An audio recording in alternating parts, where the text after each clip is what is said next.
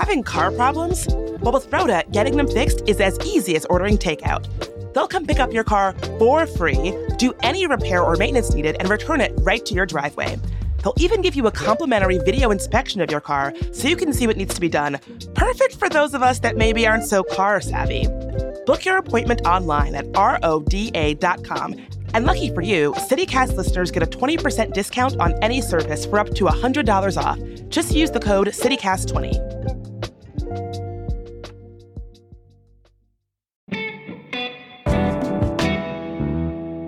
Today on CityCast DC, Thomas Jefferson High School, the math and science magnet school in Northern Virginia, is one of the most famous public schools in the country.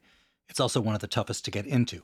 But some parents say the school's new admissions process, which aimed to improve diversity, actually discriminates against Asian students. They want the Supreme Court to get involved. Karina Elwood from the Washington Post brings us up to speed.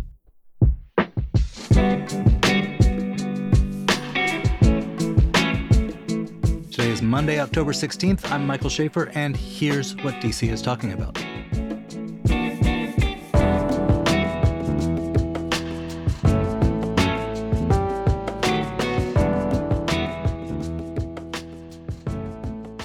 Hey, Karina. Hey, how's it going? Good, thank you. All right, so tell us, you've been covering this. There's this group of parents suing Thomas Jefferson High School in Virginia. What is going on there? Yeah, so this has been a legal battle that's been going on for a couple years now. It's this group of parents, they're called the Coalition for TJ, and they've sued the school board over a set of changes they made to the admissions process to Thomas Jefferson High School. And some context, Thomas Jefferson is a prestigious magnet school in Northern Virginia, so not everyone can just go to the school. There's like a whole admissions process to get in. And so there were these revisions in 2020, and the school and the parent group is suing the school board over those changes. So can we just put this in some context? TJ is not just like your average magnet school even. It's sort of this national or global famous school. Can you explain sort of how it got to the status it got to? Yeah, so Thomas Jefferson is a governor's school in Virginia, which is basically the state's sort of magnet school program, and they have a specialty. Thomas Jefferson is a school for math and science, and you're right, it's a very prestigious school. It regularly ranks among the top public high schools in the country. It was number one on the U.S. News and World Report list for 3 years. It just moved down to number 5 this year, actually.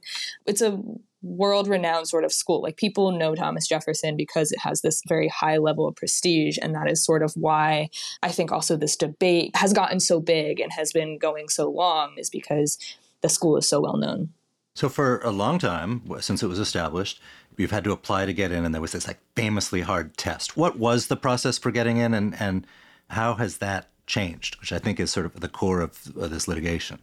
Yeah, there was this famously hard test, and there was also a $100 application fee. And so there were sort of these barriers to get into the school, as you had to both be able to pass the test and you had to pay the fee. There were some students who would go to tutoring for the test, right? And so students who had resources to be able to study and get tutoring and prepare for the admissions test had a better chance of getting into the school. And was it just the test? Was it like the 800 highest test scorers get in and no one else does? Or were there other factors that they used to consider? No, there's other factors. So like students have to be eligible, and that's still the case, is that students have to show like a certain level of ability in school. And so like right now, the guidance is an unweighted GPA of at least 3.5. And then they also have to be taking a higher level math class in 8th grade. So that's Algebra 1 or something higher than that, as well as a number of honors or higher level classes in science and other subjects. So there is a base level of like students have to be showing that they are sort of above or ahead of some of their peers to be able to even get into the school in the first place. So in 2020, the first initial proposal was to change the system from a test-based process to a merit-based lottery. And the school board shot down that decision and asked the superintendent to come back with a new proposal. And the first thing they did was remove the $100 application fee and the test. Why was there even a desire to change it up? Wasn't it working well? Yeah, so in 2020, the discussion around diversity in the school started. I think we saw that happen across the country in a lot of different institutions in 2020 following some of the events that happened during the summer and the death of George Floyd. And everyone was sort of looking at their own programs very closely. And so there was a big push because the school had, for a very long time, admitted very small numbers of Black and Latino students. And so that was sort of the criticism that they had come under is, that these were systems that were preventing the school from being more diverse, that there were these barriers that people couldn't get in through. And that was sort of what sparked this decision to sort of change the system, is how could we get more students of more diverse backgrounds, not only racially, but also, students from lower income backgrounds and more women and, English learner students. And so that was sort of the reason that they wanted to bring these changes in. Besides the test fee, what did they change? Well, they removed the test. And then in December of 2020, they moved to a holistic review. And so they completely changed it. They identified eligible 8th graders, and then those 8th graders could complete a problem-solving essay. And then they create a student portrait sheet, which is basically showing that they have like a number of characteristics or factors that the school, deems things like being a good communicator and, a global sort of learner, an innovator, those sort of type of qualities that they're looking for in their students. And so then the school district would review each of those students. They also take into account, they're called experience factors, which are things like whether they come from a low income background, whether they come from a household that doesn't speak English, what neighborhood are they in? Those are experience factors. And then basically the school division reviews all of those holistic sort of applications, and then 550 students get offers. That's a pretty radical change, right? There used to be this hot box test that people freaked out about. The test is gone, and it's much more opaque. Yeah, that's exactly right. It was a pretty clear shift from one side of the admission spectrum to the other, which is 100% test-based, to, a more holistic look at students and their backgrounds.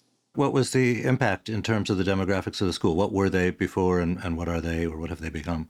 It did have an impact on the demographics of the school. So they implemented the new process in 2021. And so the admitted class in 2021 showed significant increases in Black students, Latino students. There were more women. There were more economically disadvantaged students, all across really all of those spectrums, across all of those different sort of categories.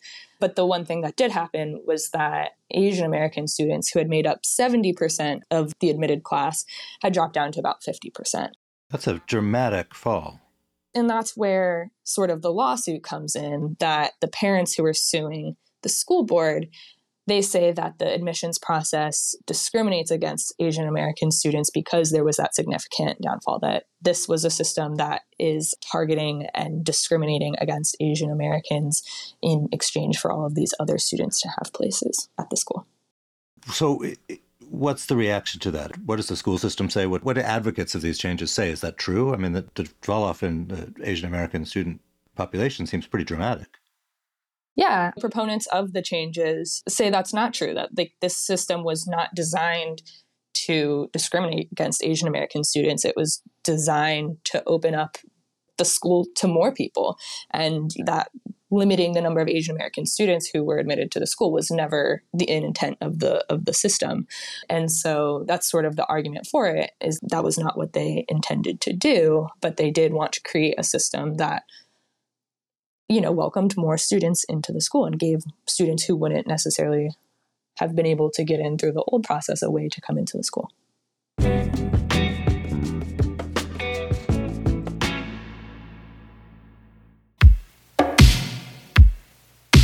When was the last time you went to the theater?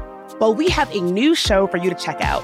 The Gala Theater in Columbia Heights is showing the political musical comedy Museum in the Closet, Evita's Return, which follows Argentine icon Eva Perón to the afterlife as her preserved corpse ignites political scandals, clandestine affairs, and mysterious murders. The show is full of samba, reggae, and tango that will have you tapping your feet nonstop. The show is in Spanish with English surtitles and will run from May 9th through June 9th. Get your tickets now at galatheater.org or call 202-234-7174.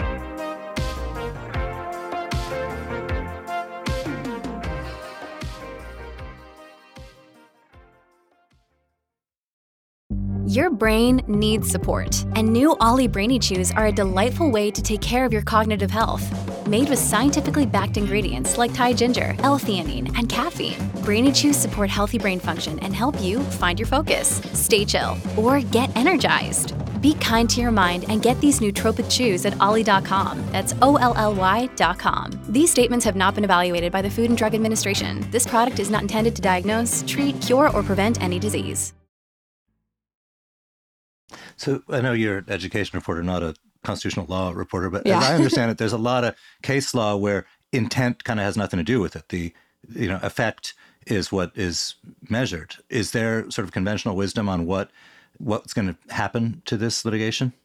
Yeah, so a U.S. district judge ruled in the case that they sided with the parent group, saying that there was discrimination against the Asian American students and that this was an act of racial balancing and an unconstitutional act of racial balancing.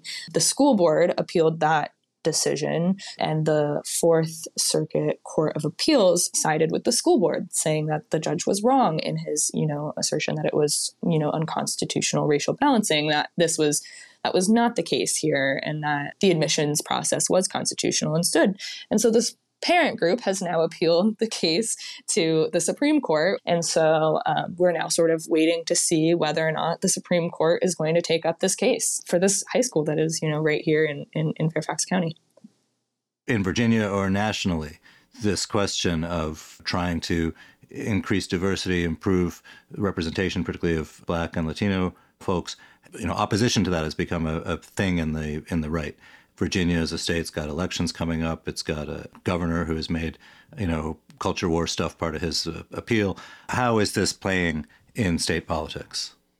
Yeah, this has been going on for a while. So I think it's sort of at a point where it's not a huge issue in state politics at the moment. But I think I've heard it called sort of like a war on merit, a sort of broader conversation about how to measure student success, right? Like with test scores, like removing a test score, lowering standards to have more students achieve. So I think that is sort of just a broader picture issue. All right, what about the other side? That we hear so much about backlash against affirmative action programs and against diversity programs. Is there anybody, a group of parents or a group of educators or people in state or national politics who have championed this and said, hey, this is a great idea, we need to fight for it and make sure these kinds of changes can get made? Yeah, so there's a group of alumni sort of on the opposite side who have been advocating for change to the admissions process to help boost diversity for years, like long before the school board had done that. I think there was the Facebook group had formed in 2016. So they have been around for a while. And it's a group of TJ alumni who, really want to see their school change, and that they had been advocating for this for a really long time. And they are, very vocally in favor of the admissions process and against sort of some of the challenges from those who think this is discriminatory. And their reasoning is that the school they went to didn't feel welcoming enough? Yeah. Some of it is that they feel like the school didn't feel welcoming when they went there, or just a general sense of they feel like the school could be improved by having a more diverse sort of student population. I think it's sort of like any institution that you were a part of is like they want to see it improve, and they think this is the way to do it. Yeah, I guess oftentimes like old alums also might do the opposite. Like I took that test, everyone should, like that kind of thing. Yeah, you're right. I think there are some people on the other side of that who feel the same way, and that they're like, no, like I took the test, my kid took the test, my kid got in, and my kid's doing great. And like, if you want your kid to go to the school, they should pass the test. So you mentioned at the top of the pod that TJ had dropped from number 1 to number 5 in this U.S. News and World Report rankings. I suspect opinions differ on this, but how does the change in admissions factor into that? Yeah, so I'm glad you asked about that, because it's really important to note that the change in admissions has nothing to do with the drop in the rankings, because the rankings use data from 2019 and 2020. And so that was before the admissions process was in place. And the rankings process also looks at data among 12th graders. And so we still have a couple more years before we will actually see the effects of the admissions process directly onto the rankings. And I talked to the sort of statistician who was doing the rankings, and he was saying, among these top schools, the differences are so small because they have such high achieving students. Like, just because it dropped, like, it still means they have 100% graduation rate. They still are among very exceptional students. And so it's really not that big of a deal to go from 1 to 5. It is really just like a very small change. So one last question beyond just TJ, as important and sort of symbolically important as it may be, what's the practical impact of this legislation, or this litigation? Could it, whatever the decision is, affect other schools in Virginia, other public schools nationally, other systems? Yeah, definitely. So we're already seeing more magnet schools jump into this debate over their admissions processes. And I think that a lot of people are watching to see what the Supreme Court is going to do. It's kind of difficult to try to predict whether or not they're going to take up this case, but a lot of people think that there might be interest and that they might take this up. And some of the experts who I've talked to in admissions world, they've referred to the admissions process at Thomas Jefferson as race neutral. So this is different than an application that directly looks at race and considers that into the application, because there is no question about race in the Thomas Jefferson admissions process, but they do look at other race neutral factors, things like experience factors of low income, where do you live, like all of these different pieces that would possibly be indicators of race, but are not directly race. And so if the Supreme Court were to take this up, that is ultimately what they would be deciding on. And that could have a really big impact. If they say that you can't consider not only race, but not these race neutral factors that might be indicators of race, like that sort of changes a lot of admissions processes. And, many schools, not only high schools, but higher education institutions would also probably have to change the way that they admit people. And so I think it has a chance to have some big impact. And everyone I've talked to has also said, this is not going away. Even if the Supreme Court doesn't take up the Thomas Jefferson case now, we're going to see more and more of these challenges around the country. And people are going to be watching it very closely, especially the people who exist in the admissions world. Karina, thank you so much for being here. Yeah, thank you.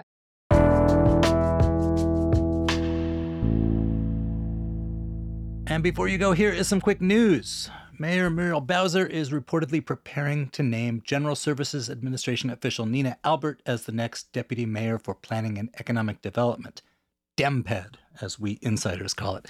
It's a mouthful, but you might recognize that title because John Falchicchio resigned from the role in disgrace earlier this year amid sexual harassment allegations against him.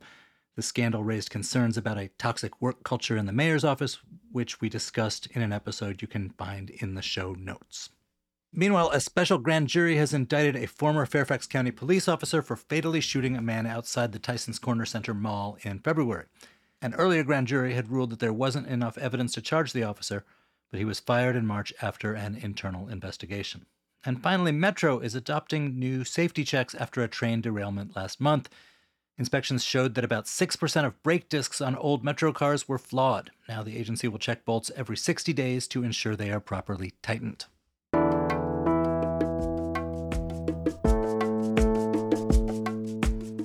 And that's all for today here on CityCast DC. If you enjoyed the show, make a federal case of it. We'll be back tomorrow morning with more news from around the city. Bye.